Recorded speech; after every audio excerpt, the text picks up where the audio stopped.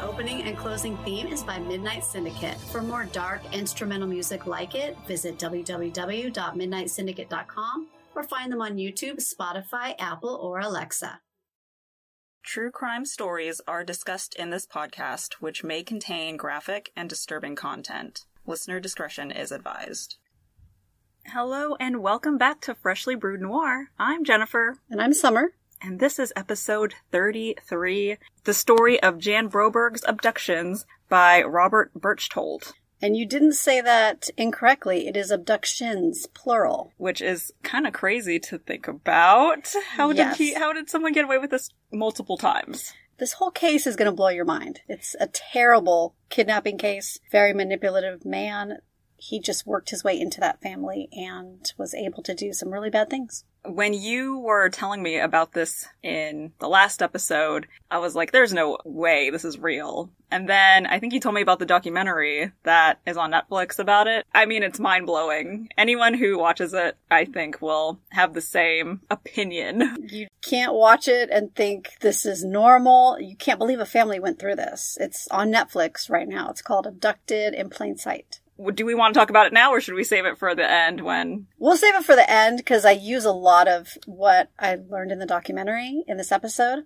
We had to be very caffeinated for this one. Yeah. This is my third cup of coffee. It's a lot. And I'm not even keeping count. Well, I'm ready whenever you are. Okay. I don't have my normal printed notes, so we'll see how I do with notes on the screen. It's going to work? It's a technical episode. It's like a teleprompter right in front of me. I like it. It is. Born July 31st, 1962, Jan Broberg was the oldest daughter of Bob and Mary Ann Broberg. She has two sisters, Karen and Susan. They were younger by 2 years each, and the girls all say that they got along very well and were close. They lived in Pocatello, Idaho. Her mom described the neighborhood as one of those where you could trust everyone and leave your doors unlocked. And I guess that was kind of common in the 60s. Yeah, I mean, it was pretty common until, the 80s? The 70s is when serial killers started to be more well-known, and people started thinking, maybe we should lock our doors and close our windows. Yeah. So the 60s is still that safe period. I think so. Jan's mom was a stay-at-home mom, and her dad owned a flower shop in town and would end up running it for 40 years. Her father described her as a very cheerful young girl and full of energy. He said that Jan was the most outgoing little girl.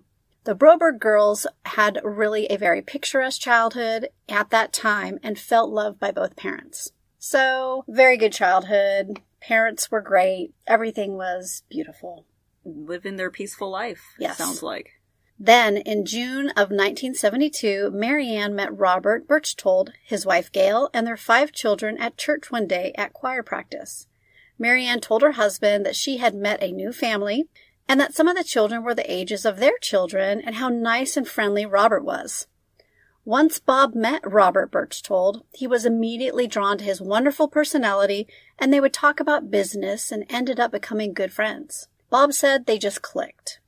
One of the first things he can remember in the early days of their friendship was a gift basket of fruit arriving at their home with a card from Robert, which said that they really enjoyed their family, and it was signed by Berchtold. So does Berchtold have his own family at this point? Yeah, he's married with 5 kids. Okay. Sounds like he's a nice guy, apparently. He was a very charming guy. And we know someone's a little too charming. You gotta think about that. Yeah, it's a little off-putting to me. Especially now that we have yeah, done true. all these episodes. That's true. If you're too happy and charming and all up in my face about it, I don't trust you. Yeah, there's something up. There's definitely very much something up. Because even highly caffeinated, I wouldn't say we're charming. I don't think I've ever been charming. I don't think I would ever use that to characterize myself. So Bob thought that Robert was this really nice guy. Mary Ann Broberg also became good friends with Robert's wife, Gail, although Gail was much more introverted compared to her husband, Robert. Jan would later say that it was like a best friend for everyone and that the Brobergs had some of their favorite family times while with the Berchtolds. Robert would drive them to school and come over daily to play with all of the Broberg kids. He was like the fun dad, I guess. But if there's this man, this neighbor, coming over to play with the kids every day, that's kind of strange. I think so, too. Like, you would think adults would want to kind of hang out with the adults instead of right. your kids. Yeah, like every day you come over just to play with the kids. But maybe they thought he just had a very youthful outlook on life. I don't know. There needs to be boundaries. I mean, there's nothing wrong with being friendly with the kids. I mean, obviously, that should be fine. Nice, right? Yeah, but when you take it to that level where you're always there just for the kids, it's just a little creepy. Yes, but that's what we think now at this time, but... They think it's innocent. Right, it was the 60s, and we'll go into how they viewed it at that time. Okay. Even though he would play with all of the children, when he would go over to the Brobergs, everyone started to notice that he paid more attention to Jan. Marianne said that she and her husband did start to notice this fascination he had with Jan, and that it annoyed them and was a little disturbing, but they didn't think much more about it at that time. To Jan and the family, Robert eventually became Uncle B, or just B, to them, and he would end up calling Jan different nicknames, but the one she remembers most was Dolly. To her, he was like a second dad, and she loved him like a father and trusted him. He had built a strong connection with the family, so there were no red flags the afternoon of October 17th, 1974, when Robert came to the Brobergs' house to take Jan horseback riding. Marianne was hesitant at first because it was a school night, and Jan had piano lessons that afternoon. But Robert offered to pick her up from her piano lessons and take her to horseback riding and then bring her back home by dinner. So seems fine. It doesn't seem fine to me. Jennifer says no. It hasn't seemed fine from the start. No, to me it's like he's honing in on this child. Yes. What would make it seem normal is if he's already got 5 kids. If he was coming over bringing his kids and they were all kind of like playing together. All of his 5 kids and Jan. Like, hey, I'm taking my 5 children to go horseback riding, and one of the kids is the friend with Jan. Like, they were best friends. So, can Jan come along too? But he was just taking Jan. It was like special time with him and Jan. Strange. I don't understand this dynamic here, but clearly he was very charming and I guess had the family trust him. They did. They trusted him. When Jan got into Robert's car after her piano lesson, he told her that he had brought her allergy pills and she could take one before they go horseback riding. Oh, hell no. So she took it and they drove off. Jan has no recollection of the horse stables or much of anything immediately after taking the pills, so she feels like she must have passed out pretty quickly. When Jan didn't return home for dinner, her parents contacted Gail, Robert's wife, and she came over and told them not to call the police because they would probably be back any minute. Just running late. And this is the wife, his wife. This is his wife, yes. And she probably doesn't know what's going on, and she trusts him as well, so she's probably like... Maybe we'll have to get into that later. Okay. That's what I would be thinking. Like, okay, this is the wife telling me she trusts her husband. They're going to be back anytime soon. And they're our friends for over 2 years. Nothing can be wrong, right? Yeah. Yeah. I can see how it wouldn't raise any flags. Like, they're just going to let it go at that point. I just want to give an extra warning. We are going to discuss child molestation, child rape. Yeah. If that's a trigger for you, then this is your warning right here. Yes. Jan remembers waking up and it was dark and she had a sensation that she was moving. She had straps around her ankles and wrists so she couldn't move. She heard a monotone voice talking in her ear and she could make out a little white intercom box by her pillow. She immediately thought that she had been kidnapped by a UFO. She kept going in and out of sleep. Then she woke up and the restraints were off, and the 2 alien-sounding voices, who said they were Zeta and Zethra, informed her that she was part alien. Her mother was her biological mother, but her father was not her biological father. She had an alien father from another planet. And she speaks about her reasoning at the age of 12, and that she felt like she was in the middle of a Christmas story that she had heard every year at church. That Joseph was like her dad. He took care of Jesus, but really the father of Jesus was God the Father. And this was Jan talking about it in the documentary. Okay. So she was just thinking it was kind of similar. She said it sounded exactly like a Christmas story that she had heard every year. So it made sense to her. The alien voices went on to tell her that they had an important mission for her. She was to let the male companion perform, and that they were to have a child by the time she was 16 to save the planet. They further told her that if she could not perform, they had a backup plan, and that was to use her sister Susan, who was also half alien and half human, and that she would be taken. Then they told her to go to the front of the motorhome to meet the male companion. She walked to the front and said she saw B, Robert, laying there on the couch with his eyes closed and blood on him. She said she felt relief to see him because he was this person she trusted, but she was worried that he was dead, so she started shaking him to wake him up, and she started crying. So Robert starts to come to and tells Jan this story of what had happened and said that they were driving to go horseback riding when he saw this white light coming down from the sky and the car started to move and shake. He tells Jan that they must have been taken by this light, but Jan tells him no, they're still here and they have a mission. She said she knew in her head that he was the male companion they were referencing and said that the whole thing about him being this 40-year-old man and she being a 12-year-old girl seemed very strange to her, but she also now believed that she was half alien, so she thought she was strange now. In the documentary, she said that when you isolate someone and they are scared, you can get them to believe anything. Well, let's remember she is a child. 12 years old. And of course she's terrified. She wakes up in this space where she doesn't know where she's at. Weird voices talking out of a box. Yes, talking about how she is half alien and supposed to have a baby at 16. By 16 to save the planet. You can't blame her for believing that. No, she's 12. He knew that. He manipulated her. But what a strange freaking story to come up with to manipulate this child. He planned all this out. Clearly. It makes you think he's done this before, because this is so extreme and, like you said, planned. Mm-hmm. Like, how would he know, like, this is what will work, you know? Another master manipulator. It kind of sounds like a cult leader. I think he would have been probably a successful cult leader. We find out all the people he's manipulated, he definitely would have been. And how he brings in aliens. Because, aliens and God always come into it. You wake up aliens and you've got a great cult. That's what we need to do. We need to add aliens into our coffee cult. I thought they were already, in there. Are they? I mean, we need some cool names for them, though. Okay, we'll think about those. Yeah, okay. So the day Jan left with Robert was on a Thursday, and then on Friday, Bob and Marianne made no calls to the police, remember? For about 2 days, they did nothing, and then on Saturday morning, Marianne called the FBI, but the message said that they were closed and provided another number for her to call. Oh, I didn't know the FBI closed. Well, it was the weekend. They gotta go home, too. I suppose. Crime stops on the weekends. You didn't know that, Jennifer? I had no idea. Unfortunately, Marianne said that she didn't want to get all of these people worked up over nothing. And so... Over nothing?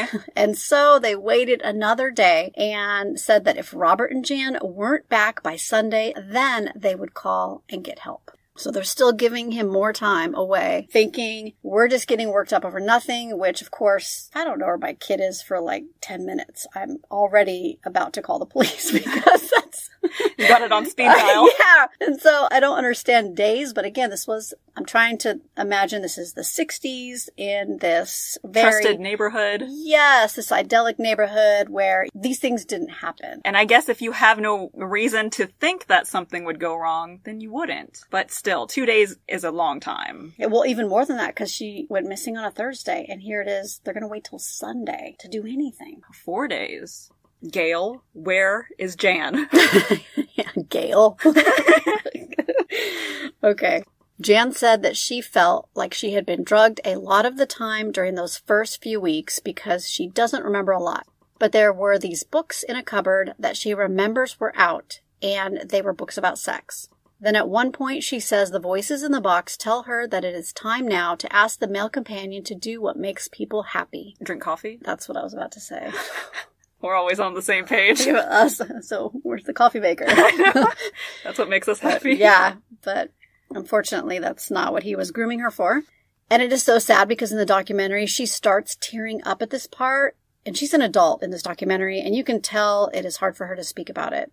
She said that she doesn't remember the kind of violent rape most women describe. She said that he would insert his penis just slightly when he would rape her, and it seemed like he would want it to be an enjoyable experience for her like it was for him. She starts crying at this point and says that there was a fan in the ceiling of the motorhome, and she would look at the leaves while he was raping her to be distracted from what was happening. And remember, she's 12 years old. This poor girl. I mean, a woman now, but she's traumatized. Yeah, and he was messing with her mind because he made her, aliens. Aliens, but then also to make it seem like he was trying to make it pleasurable for her, too, is him still messing with her mind. He was raping her, but look how he manipulated her mind for her to think that he was trying to make it a pleasurable experience for her. That's true. It's very sad. And he's such a creep. Such a pedophile. Yes. October 22nd, 1974. This is day 5 of Jan's disappearance. The FBI was finally contacted. 5 days she's gone, and they came out to speak to Jan's parents. Both Bob and Marianne told the FBI that Robert Berchtold was a family friend now of 2 years, a local businessman, and a member of their church. So he can't be a bad guy, right? Oh, absolutely not. He's in church? What? He had a solid standing in the community as a good and trustworthy person. The Brobergs couldn't imagine that anything bad had happened or that Robert had malicious intentions with their daughter, and kept telling the FBI that Robert couldn't have kidnapped her. He probably just went somewhere with her. And the FBI agent is interviewed in the documentary, and do you remember when he has to drill it into their minds? He says that she was their daughter and he took her. That is kidnapping. Yeah. And they were like, it kind of like blew their minds. They're like, oh. They trusted this person so much. Yes. Like they wouldn't have even thought that was a possibility. Not at all. So when the FBI agent went over to Robert's home to interview Gail, she told them about a storage unit they had where they stored their motorhome. The FBI went to the storage unit and the motorhome was gone. Now the FBI is conducting an investigation into, obviously, what is now a kidnapping. They're reaching out to local authorities and, of course, other states and even the borders of Mexico and of Canada. And do they ask Gail? She says she doesn't know anything. So, where are they? We're going to find out. Oh, gosh. Did you not watch the documentary? I mean, I watched it a few days ago. You know how my memory is. I'm the same. I'll binge so many things. I'll forget what I binged, like, yesterday. Yeah, and then I'll confuse it with something else. Well, that's good. You'll be surprised again. I will. Okay. Then the sheriff's office reports an abandoned vehicle with a smashed-out driver's side window and blood on the inside of the driver's side door, like where the window is. It was Robert Berchtold's car.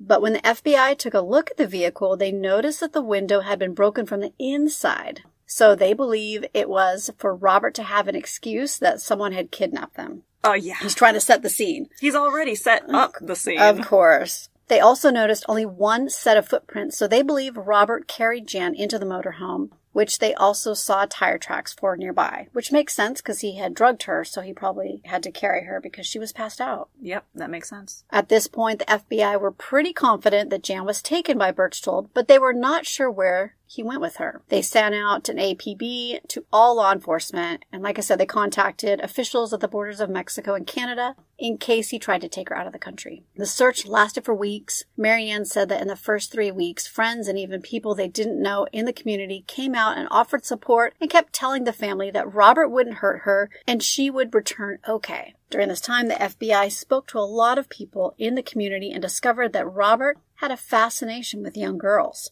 You don't say. Mm-hmm. His own brother states in the documentary that Robert was a sexual pervert and said that he always knew his brother was a pedophile. One memory he shared was that after his parents had left to go somewhere, he had caught Robert messing with his sister, who was 6 at the time, and Robert was around 12 or 13. What? Yeah. From a young age, it sounds like he was going down a bad path. Yeah, and that makes you wonder about his own kids. I don't think the documentary talked about his kids, did it? I don't think so. I don't remember. I don't even know if they've come forward. Obviously, if he messes with his own sister. I think the sister wasn't his biological sister. Oh. The sister was a stepsister or something. Still, absolutely still. And she's no 6. Excuse. No. Oh, gosh, these poor little girls. The FBI agents state that this was the first pedophile case he came across. It was something the FBI hadn't taught him much about, but it made his skin crawl learning about how Robert had tried to get 2 other little girls in town, but the parents had cut him off. Then he found the Broberg family. Robert's number 1 goal was to get close to the parents and then separate Jan from her family. One thing Robert had done before the kidnapping was to tell the family that since Jan was getting older, she should have her own space or room. So he built a wall between Jan and her sister in the bedroom that they shared. This other person came in and built a wall. He's doing everything to be around her. And they say, like, looking back on it, her sister said that it was just an excuse for him to go over there and be around Jan. Obviously, they don't think anything of this man. Right. Negatively, anyway. They wouldn't have because they trusted him. But in thinking back on this, it's like kind of a manifestation of what happens. Like, he builds this wall and it isolates her. And then what does it end up doing later on? It isolates her. Yeah. From her whole family. He knew what he was doing. Oh, yes. Prior to the first kidnapping, Jan remembered going over to the Berchtolds for sleepovers, and they had a giant trampoline in the backyard. So the kids would sleep outside on the trampoline. One time, Jan remembers waking up at night and being aware that her underwear was down by her ankles. She said she felt scared and noticed B was lying next to her and he had his hands on her. He told Jan that she had been tossing and turning a lot and that she must have gotten uncomfortable and taken her panties down. Jan said that it seemed plausible because what was not plausible to her was that this person, whom she trusted like a father, had done anything to harm her. Right. I mean, he's brainwashed her, really. Right, and she's 12. She's not thinking, or she may have even been younger, like 10 or 11. At that point, she's not thinking anything bad. You don't think those things at a young age. Someone who you see as a father figure, right. For sure. Jan had also been on several trips with the Berchtolds before, some with both families and sometimes alone with the Berchtolds.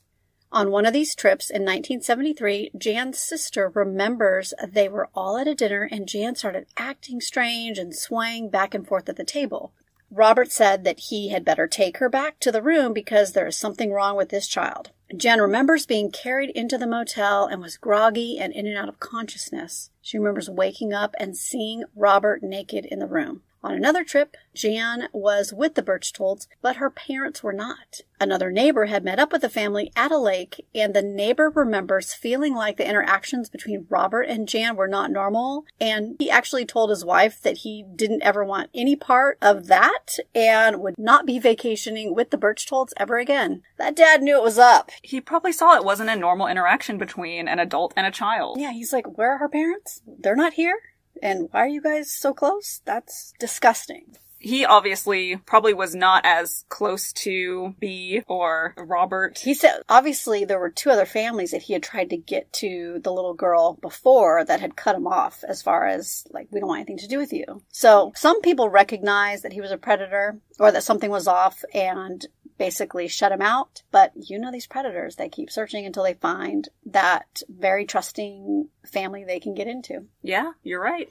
You may wonder, like, how he even got the parents to trust him so much. They met at church, right? So yes. Okay. And they were neighbors. Marianne remembers Robert asking her to come into town to bring him lunch. He would compliment her, and he had a charisma that she said her husband didn't have, and it was nice to hear things from Robert. He would give her all these compliments and stuff. One time, they went to a church function in Utah.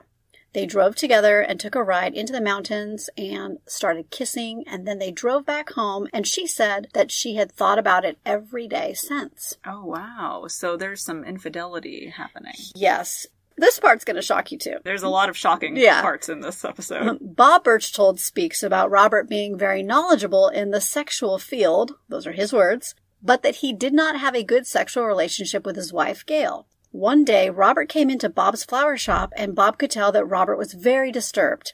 Robert asked him if he is free to go for a ride, so Bob did. When they were driving, Robert tells Bob that he couldn't stand his wife and needed to have sex. Then he asked Bob if he could give him some relief, and they start laughing. At first, Bob was hesitant, but Robert kept pushing him and saying things like, "Oh, Bob, it's just kids stuff, and I've got to have relief." Bob states in the documentary that he reached over and relieved Robert in an act of masturbation. Bob actually cries a little telling this story. It's it's shocking. I was like, so he's got the wife and the husband? And the child. And the child. But not at this point. I'm sure this is prior to everything. This is prior to kidnapping. What does he mean by it's just kid stuff? Kids should not be doing this, so that right there should tip you off to this guy's sick. Yeah, and I just need some relief, so I'm going to ask you to help me with that. Yeah. And it's like, why don't you do that yourself if you have such an issue? Right. Pleasure yourself. I got things to do. Took me from my flower shop to ask me to do this for you? I'm just going to prepare the arrangements. Well, not Bob. So that happened. He was very emotional about it. I mean, okay, it is a serious thing. It really is. And I know. They are victims. I think he just found people who were very trusting. Vulnerable. Yeah, maybe, trusting. and vulnerable too, because, like the wife was saying, she didn't feel that her husband was complimenting her and things like that. And so he comes in and he does all these things to make her feel good. And then the thing with Bob, I think he just manipulated that man. It's a crazy story, but it happened, and he talks about it in the documentary. And like you say, it's kind of like they look for people who they know they can manipulate, and they know what they can say to make people do these things. And that's why I say, like, he'd be a cult leader for sure. He would. Oh, yeah. And it's an insane story. It is. So he is trying to get the daughter during these years while going at the wife, going at the husband. It's a lot. And it's kind of like now he has this information against them, kind of. Exactly, because he will use it against them later. That was his whole plan, because he would later tell the FBI that he entered into a homosexual relationship with Jan's father so that he could break up the parents and have a relationship with Jan. He planned this out. I don't think he had feelings for either of them. I think he was strictly focused on Jan and how he could break up the marriage, break up, this family structure, and get to Jan. And he basically isolated all three of them. Mostly Jan, but he weaseled his way into a relationship with both parents. Like a divide and conquer. Yes. It was also discovered that in January of 1974, Robert Berchtold was reprimanded by the High Council of the Church of Latter-day Saints because of his involvement with another young girl. The LDS Church offered to counsel him, and he went to California and received therapy for his obsession with young girls, most specifically his obsession with Jan. We've talked about this before. Does therapy to help with, obsession with children actually help? I don't even know if it does. Well, and listen to this. This is not a normal therapist. So when he returned home, he told Bob and Marianne about being treated for the abuse he suffered as a child, and told Bob that he had had sex with an aunt when he was just 4 years old. He told them that part of his therapy was to spend some time alone with Bob and Marianne's daughters, and that Bob could call the doctor if he had any questions. But Bob said that he trusted him, so Robert would go into Jan's room and lay down next to her after she fell asleep.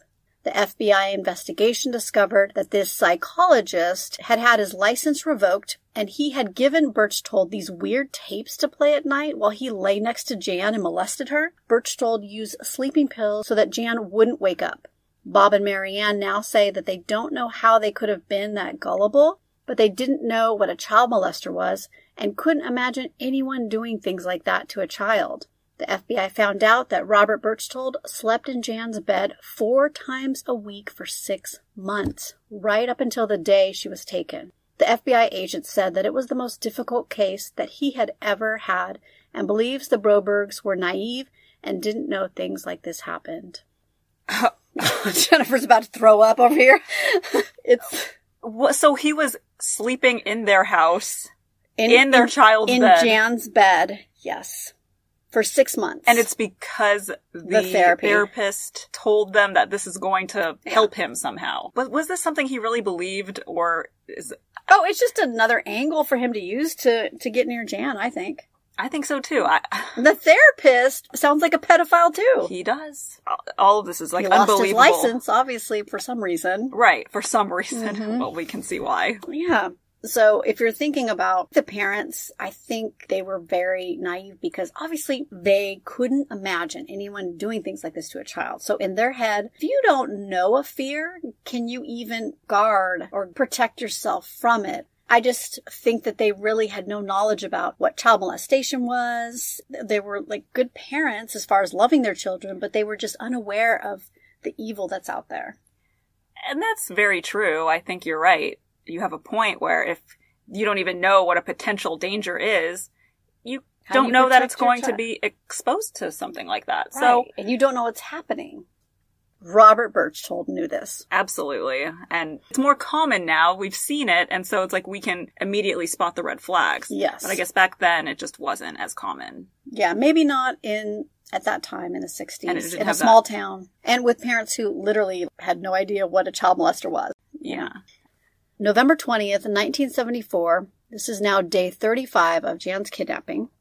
Robert calls his brother Joe and asks him to call Jan's mother to get written permission for him and Jan to come back to the U.S. and get married because they were married in Mexico, but it wasn't legal in the U.S. In Mexico, a person 12 years of age can get married. So Joe calls Marianne and asks her, and she says absolutely not. Joe tells her that Robert is a dead man then because they won't let him back into the country. So then Joe, in the documentary, he's like, my brother needed to come back here. And so he calls the FBI and lets them tap his phone so they could try and find Robert and Jan. Sounds like Joe kind of knew what he had to do to get him to come back. I think so. He knew what his brother was about, and he was like, he needs to get back here so that kid can come home. So they end up tracing a call from Robert to Joe and find a hotel in Mazatlan, Mexico, where he was making the calls. The Mexican police were contacted, and they ended up finding the motorhome where Robert was keeping Jan. The police break down the door to the motorhome and take Robert and Jan to a Mexican prison. They are kept in separate cells in a dark, what sounded like kind of a basement area. She said it smelled like mildew. Yeah, like mildewy, and it was just really scary for her, the whole experience. All of this is horrifying as a 12-year-old. The fact that this is real, this really happened to a person, is terrible. So Robert gave one of the guards his gold ring so that he could talk to Jan, and he told Jan that she had to tell her parents that he had taken her on vacation, but that he had made a mistake and took her too far away. And this is where he proceeds to tell her that he was visited by Zeta and Zethra, the two aliens that she believes are real, and they said there were 4 things she could not talk about. The first was about Zeta, Zethra, and the alien planet. The second was about the relaxing pills he gave her. The third was about the mission, and the fourth was about the sexual experiences they had.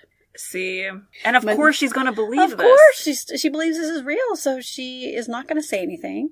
I mean, she's terrified, and then, of course, I'm sure she's, wondering, this is going to save the planet, and what are the repercussions if I do tell somebody? Yes. Speaking of repercussions, he went on to tell her that she couldn't have any type of contact with other men, including her dad, and that if either of them, so Robert or Jan, talked to anyone about these things, then her sister Karen would go blind, her dad would be removed, which she knew that to mean killed. Her sister Susan would be taken, and she, Jan, would be vaporized.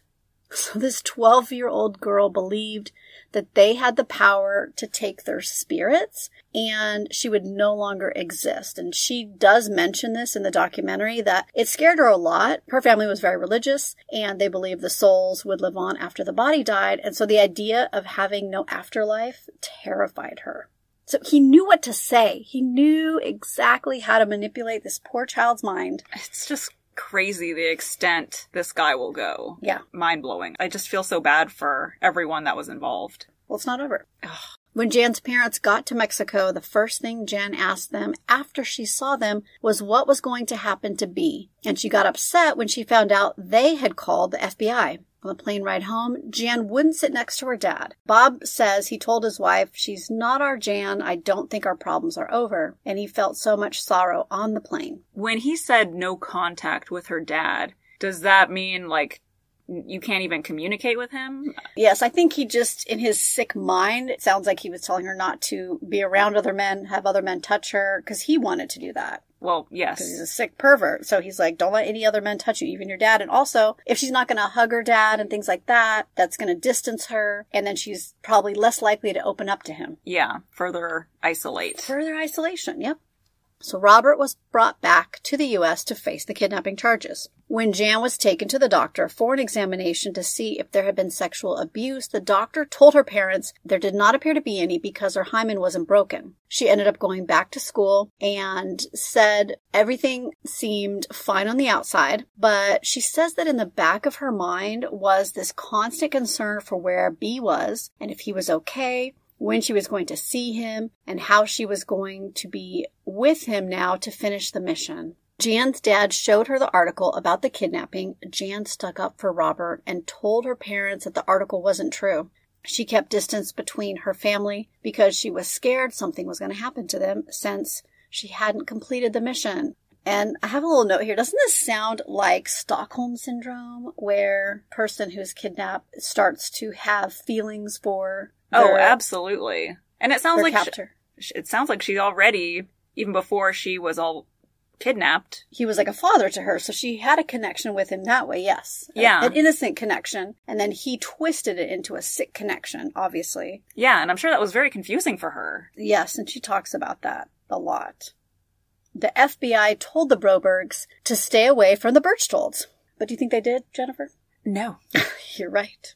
So on Christmas Eve that year, Gail Berchtold came over and asked to speak to Bob alone. So Gail, now she's coming over. Oh, here's Gail. Here's Gail now. So when they came out of the den and Gail left, Bob told Marianne that Gail had asked them to sign affidavits asking all charges to be dropped and stating that Robert had permission to take Jan on a trip to Mexico. Gail had threatened to expose the sexual relationship Robert had with Bob. When I was watching the documentary, I thought that she was like, you know, this unaware wife. She didn't know what was going on. Because a lot of times you do hear about that where the wife doesn't know, wouldn't think your husband's a child molester. So exactly. Maybe she had this naive mind too, like the Brobergs did. But she's going over there manipulating them too. So I do not feel bad for Gail. Yeah, it's kind of like she's supporting whatever he's doing. Sure is. And why would you even threaten to expose that? Because that makes you look stupid. I bet she knew. Or Robert told her there's no way they're going to want that exposed, so just use this to manipulate them into signing the affidavit. But still, why would you use infidelity against yourself to expose someone else? Because he didn't care. Infidelity compared to child molestation? Well, I know that he doesn't care, but the fact that Gail would use that, it makes her look like... Well, think about Gail. Would you rather be married to a child molester? It's all bad. He's a kidnapper, you know? Kidnapper, child molester, or he had sex with the neighbor man. Of the two, hey, my husband got a little on the side from... Mr. Berchtold. I would be like, get me away from this guy. Like, this guy sucks. He's awful. I don't know what Gail saw in him at this point. At first, like I said, I thought she was another victim. Sounds like he manipulated her too. Well, he did. Yeah. But she kind of also went along with things. Yeah, but then you're going over there and trying to threaten these parents, and I just couldn't get on board with that it's one. It's hard to have sympathy. I don't have sympathy for Gail after I heard that. I thought, no, you're just as bad, Gail. Come on.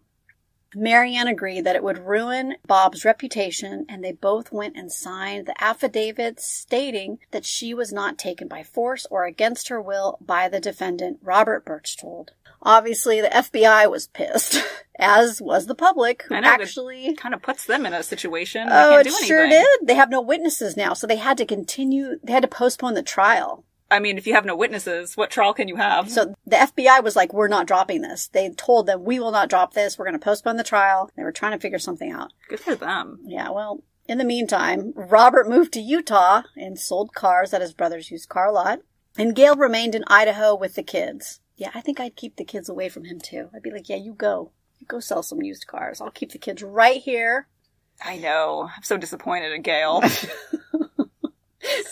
Tried to have faith, but yeah, she let me down. She did.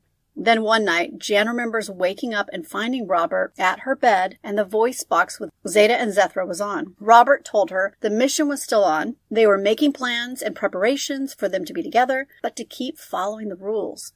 Robert would get notes to her at school and tell her to go to a particular payphone to receive a message. When she would go to the phone, it would be the voice box telling her to meet Robert somewhere or to go to another location. Robert started writing her love letters, and she talks about how she would write back to him and how her feelings shifted from that of loving him like a father to that of loving him like a husband or a man, she says. It's just, like you said, twisted. Very. She doesn't even realize. Jan would tell her mom that she missed B so much and wanted to marry him and have kids. She expressed that she felt a profound love for him and was so committed to him at this time. Again, from the manipulation, this poor girl.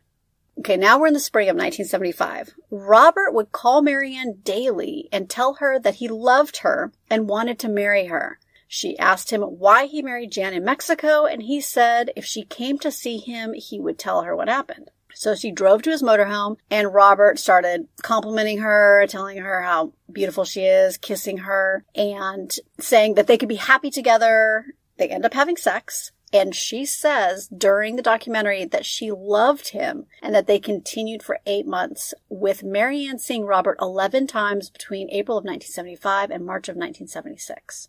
After the first encounter, Robert called Bob and told them about the affair. Bob ended up filing for divorce at one point and took the girls when Marianne got served with the papers. He was worried about Robert having access to his girls, which that was smart on him. He's thinking this is not good. And Robert would call Bob and tell him that he was going to lose his wife and his girls. Bob said at this point he would just hang up on him. I am confused. Now she knows that he tried to marry her daughter.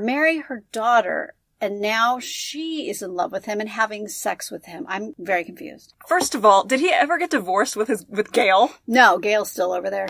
So he attempted to marry Jan, and that never went through, right? He did. He married her in Mexico. So he's technically still married to his wife and to Jan. And to Jan in Mexico, yes. And now he wants to marry Marianne. And she is also in love with him. She's in love with him, too. It's just... Yeah, he sounds like a cult leader, doesn't he? Absolutely. He's able to manipulate all these people. And they're so, like, tunnel-visioned. Yeah. It's just mind-blowing. And then keep in mind, during this time, he was also raping the daughter. With Marianne, it was consensual, but he's raping the daughter. He's manipulated her. I just am so confused. Yes. Finally, Marianne comes to her senses. A year later? And speaks to Bob. She said it was after she was served with the paper. She goes to like a divorce attorney. And I guess the attorney was like, you need to leave this dirtbag, Birch told. The attorney told Marianne that? Yeah, kind of like knocked some sense into her, I think. And then she went home. She sees Bob and they both break down crying. And they actually reconciled and decide they're going to work it out. They're not getting a divorce. They're not going to let him come between them. Well, good. Yeah, which obviously probably saved, her other daughters from what could have happened. Who knows? If he had access to all the girls. Yeah. And it doesn't sound like Robert is actually in love with Jan. It just sounds like he's a predator and will do this with other people. Exactly. Or with other children. Right. So if it wasn't Jan, it would be one of her younger sisters. Right. Oh, yeah, definitely.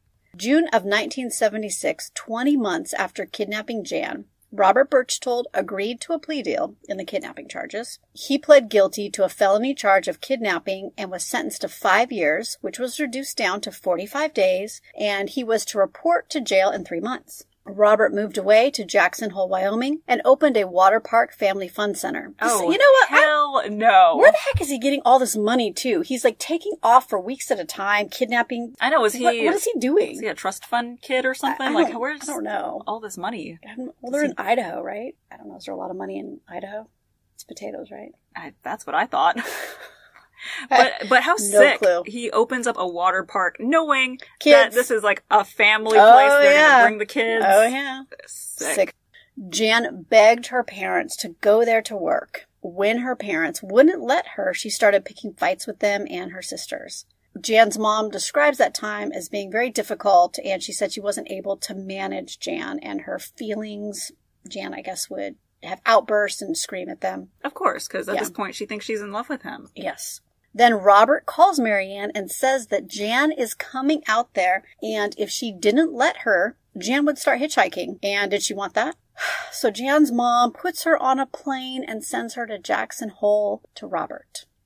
I know. That's all part of his plan. It is a part of his plan, his manipulation. Jan says that when she got there, it was all about him having sex with her, raping her, and that B told her he was divorcing Gail. Because I guess Gail's still around. Yeah. I mean, why is that even a factor right now? Because it seems like they're already married. In Mexico. Jan said she was happy to be with him and felt so in love during this time. Then Joe, Robert's brother, visits him in Jackson Hole and sees him around with Jan all the time and said that his brother seemed the happiest he'd ever been, but obviously with this little girl being around him, it was very strange. And the mother kept calling, wanting Jan to come back. Joe is the one that was able to get Jan back by connecting the FBI with his tapped phone, or to his phones. So the FBI tapped him, found out where Robert was. But I don't think he knew Jan personally until he went here. Okay, so this is kind of like his first introduction to Jan. Face to face, right. Obviously, Joe's like, this is not right. We need to send this child back to her mother. So Joe puts Jan on a plane to Salt Lake City, Utah, and when her mom picks her up, Jan is upset and says that she wants to go back and be with Bee. Remember that Jan thinks she still has to complete a mission to save the dying planet. So Robert starts harassing Marianne on the phone and telling her he will take Jan to South America and she'll never see her again. And Marianne is, I'm assuming, she's like, this guy is a predator. I think Marianne is finally getting it, and she tells him to leave her and her family alone, and she hangs up on him. So Bob's done with him. He can't get through to Bob. Marianne's shutting him out. He can't get through to Marianne. So he can't separate the parents now. He failed at trying to get them to divorce. Neither of them want to talk to him. Yeah, and now he's already made a threat that he's going to take her to South America. Yeah. So they're definitely probably going to be more on guard as well. Well, unfortunately, on August 10th, 1976, a note was left on Jan's bed that said she was leaving on her own without Bee and that she wouldn't come back until her parents would let her be with Bee. And Jan was gone. So she just ran away. That's what the note, I think, wanted the parents to believe. But the family says it didn't seem like something Jan would write. Like the wording, it seemed like Robert probably told her what to write. Because it was very much not implicating him. It was like, I'm not with Bee. I'm by myself. I ran away. Just... Right. So it sounds very much like he was like, okay, write it this way, say this, and then... And that way no one will suspect anything. Of course. And then you can complete the mission. Right.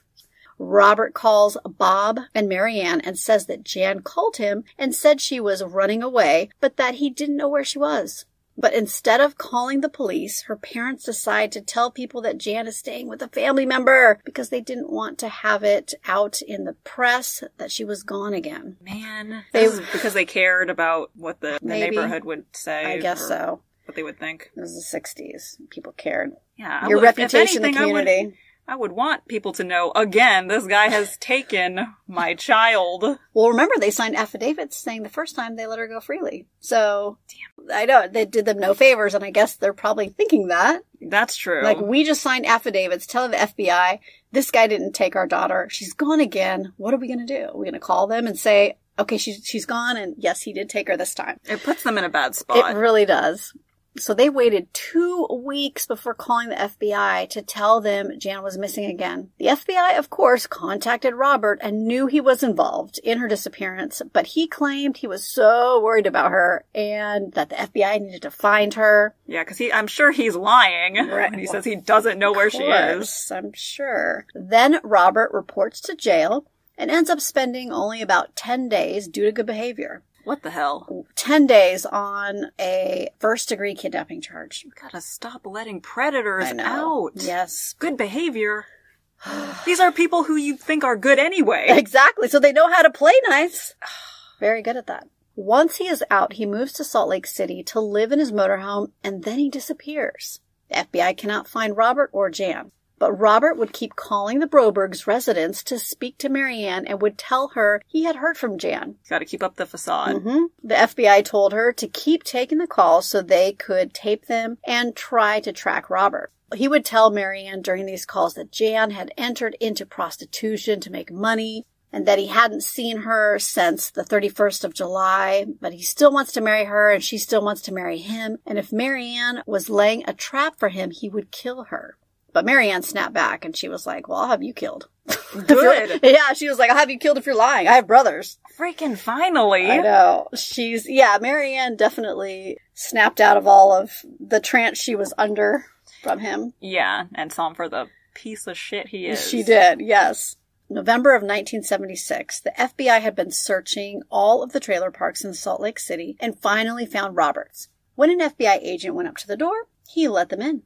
And the agent saw giant pictures of Jan all around the motorhome, like a mausoleum, he said. Like blown up pictures of her. The pictures he would take, it would kind of... Suggestive, yeah. And he's just a sick pervert. Yeah, it seems like he kind of is like worshipping her or something. Yeah. Like, all of it is just... disgusting. Yeah.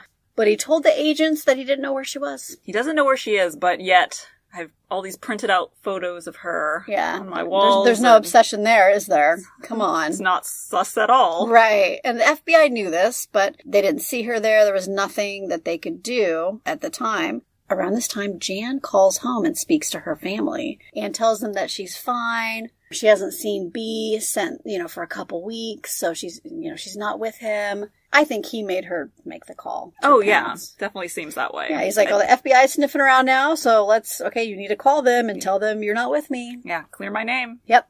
And she didn't stay on the phone too long, but they play the call in the documentary, and it's so sad to hear, like, how excited her sisters were to hear her voice. And they're like, Dad's home, please don't get off the phone. We're getting Dad so he can hear your voice. And then the dad gets on the phone, and they're just like, I love you, and, okay. And, like, that's your child, and you don't know where they are, what they're going through. I'm sure it's an emotional call for them. I'm sure at that same time, Jan knows she can't be, like, super affectionate with her dad either, so she's probably holding back. Yes. And I'm sure that's difficult for everyone, but especially the dad. Then on November 11th, the FBI, still tracking Robert, sees him go up to a payphone and make a call. After he leaves, the agents go into the phone booth and see on the phone book that he had written down a number. This is back when they had payphones and phone books. Jennifer's like, what is that? Oh, I know what that is.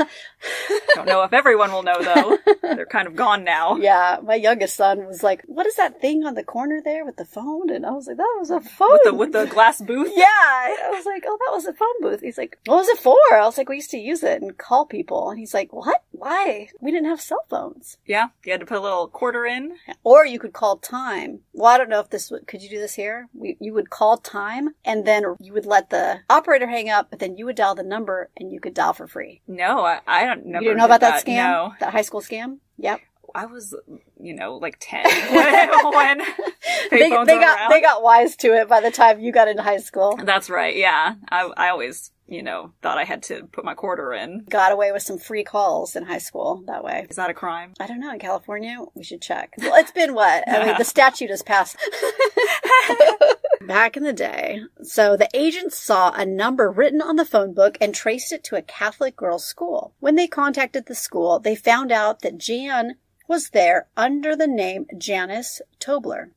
Jan says that on August 10th, the first day of the second kidnapping, Robert had showed up at her window and taken her to Salt Lake City. There he had enrolled her in an all-girls school and told the school that he was a CIA agent, and Jan's mother had died, and they had escaped from Lebanon. What in the world? Elaborate story. This guy just keeps twisting his little lies, just building on this story. And anyone who just says they're a CIA agent, just gonna believe them? Believe them. They're not even supposed to tell you if they're CIA, so that doesn't make any sense. Further, he told them that people were after him, so if anyone came looking for him, or Jan, that they shouldn't say anything. When federal agents came to get Jan, she didn't want to go. When she got home the second time, she said that the fun, vivacious child in her was gone now, and she was a completely different person. Of course. She's traumatized. She's got all this pressure on her.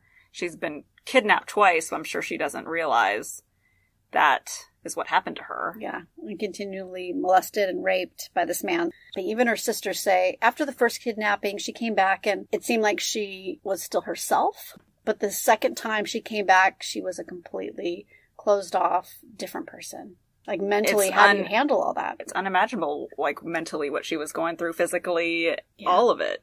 So now Bob had received death threats from Robert because he was mad that they got Jan back. One night, after Jan returns, Bob gets a call from a store employee telling him that the store was on fire.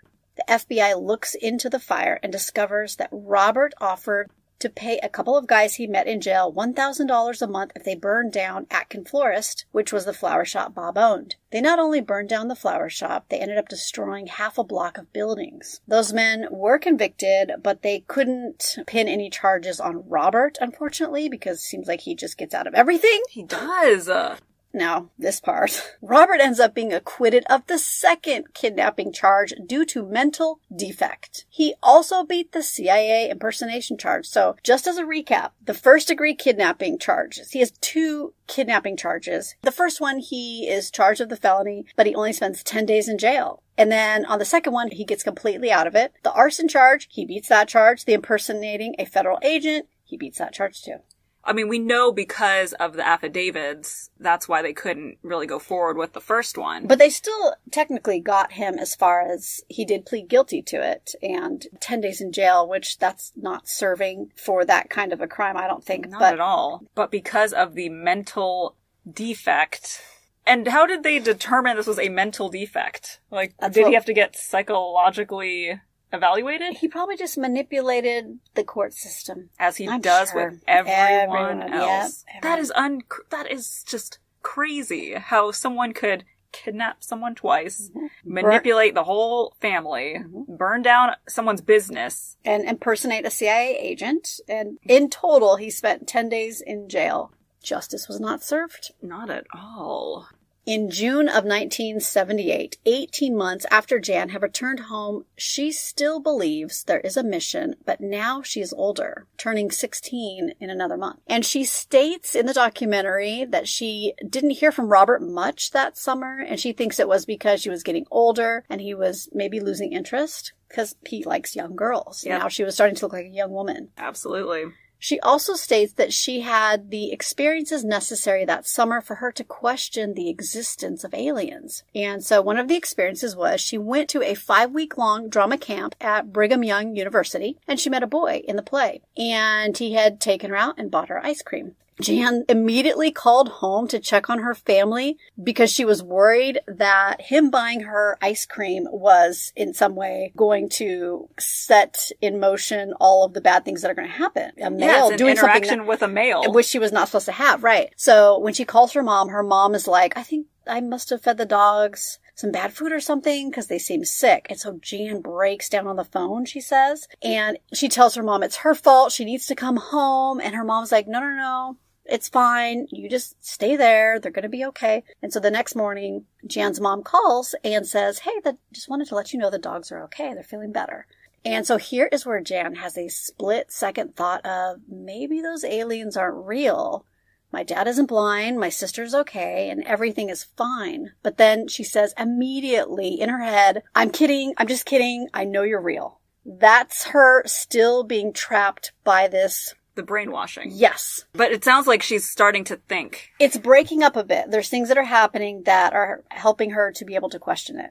Then her birthday came on July 31st, and she had decided that if anything was going to happen, she was going to go to her sister, see if she would take over. And then if she didn't, she was going to get a gun, kill her sister, then kill herself to protect her and her sister from these bad things happening.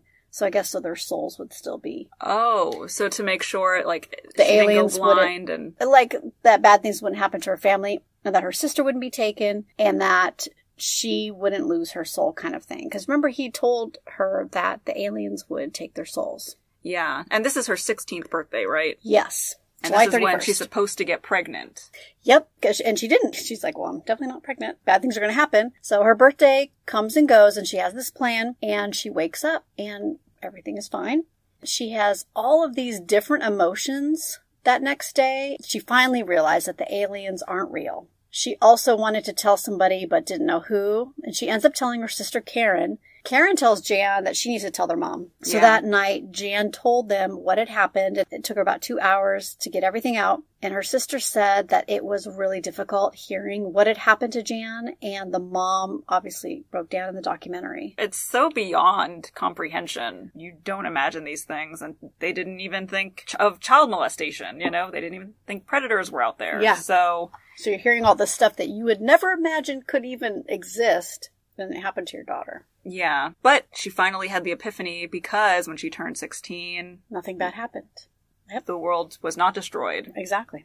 28 years later, Marianne published a book called Stolen Innocence about the experiences they went through. Jan and her mom go on a book tour and start talking about the book and to educate the public about predators like Robert Berchtold. But then Robert starts showing up to places that Jan is speaking and is telling the media that it's all lies. Because let's remember he only served 10 days for all this. Exactly. Jan ends up filing a stalking petition and has to show up in court to face him because he challenged it. She believes he challenged it just so he could see her, to be near her. Oh, yeah. A sicko like that, yep. I'm sure that's why he did that. Jan ends up getting a stalking injunction against him for the remainder of his life, which I guess is unusual because she said they usually max it out at 3 years. But she was able to get one for the rest of his life. Wow. Yeah. Well, they probably realized we need to protect her. Yes. After this injunction was in place, Robert shows up to an event Jan is speaking at where members of BACA, who are the Bikers Against Child Abuse, so where members of BACA recognize him and said, "That's Berchtold, get him." So, oh, thank goodness. You don't want to piss off some bikers. No, and they're against everything you stand for. I love that. Yeah. The cops end up arresting Berchtold because he actually hit one of the members with his vehicle. And they arrest him. He has a gun, which as a felon, you can't have one. So he was charged with 2 felonies and 2 misdemeanors for having a gun and for hitting someone at the event with his vehicle. At the trial, the jury found him guilty, and the judge told him to come back next week for sentencing. Robert said even 1 day in prison was going to kill him, so he went home and drank all of his heart medicine with some Kahlua and milk and died. After he committed suicide, 6 other women came forward to say that they too had been sexually molested by Berchtold when they were younger. He had also previously been found guilty of rape in one of those cases and spent a year in jail. This was prior to meeting the Brobergs. Wow. Yeah. Yeah. So he really had more than 1 felony. He sure did. And the fact that he had that prior charge, so Gail knew about it. That's true. Yeah. And then was it not in the system? That I don't understand. So he already had this rape charge, child rape charge. And when the FBI looked into this, they didn't have any idea? I don't know. Like in the documentary, it's not clear. We talked about this in other episodes, how crimes weren't connected state to state. So it wasn't like a national database yet until, was it the late 80s? It was, early yeah, 90s? around that time, yeah. This had to have been the 70s because he met the Brobergs in the 70s. So it had to have been late 60s, early 70s when he had this charge for child rape. And maybe it was in a different state or something. Could have been. Wow. So can't even face what he did. Except for that year that he spent in jail, which even that sentence is ridiculous. For child rape. Yeah. Justice was not served at all. So when asked if Jan has forgiven Berchtold, she says that forgiveness is a tricky word, and that in her mind, not forgiving somebody only puts up a jail cell around yourself, and she can live with her tragedy without the tragedy running her anymore. But it has taken her some time to get to that place. Regarding forgiving her parents, she states that by helping them to forgive themselves, she has found healing, and thinks that Berchtold was just a master manipulator orchestrating the situation and playing on her parents' feelings. Her parents hold a lot of regret, obviously, over letting him around Jan, and her mom said that she doesn't think she will ever be able to forgive herself. One of the last things Jan says in the documentary is that it's ironic that the one person she would like to forget about is the one person she thinks about every single day. This is where mind erasing would be wonderful after a traumatic event. I know, but she has to think about it every day. And she said every single day, almost every single day. How can you not? I mean, it's so traumatizing. And he did stuff during a very impressionable time. She was a young child. I'm sure it affects like all of her relationships going forward. When it comes to forgiveness, like she said, I'm glad that she has been able to cope in the way that has worked for her. Yeah. Does he deserve forgiveness? Probably, most like not at all. Like you said, it's a personal thing. I don't think you have to necessarily forgive people for hurting you, but by holding on to it, you can't move on. So it's good to be able to move on from it. Yes. But something like that, I don't think you have to forgive somebody. Not at all. I think it's more of just being able to move past it and... Like she said, it's not running her life. Right. Yeah. It's just something that's like in the back of her head every day, which is still, like, I hate that. I know. Because it's not in the back of his head that he did anything wrong while he was alive, but the victims have to live with it. It's terrible. It is. Jan Broberg has gone on to appear in over a dozen feature films. Some of her film credits include The Secret Keeper, Family First, the Book of Mormon movie, and she co-starred with Elijah Wood in Maniac. She has also appeared in TV shows like Promised Land, Death Row, and in the WB series Everwood as Nurse Louise.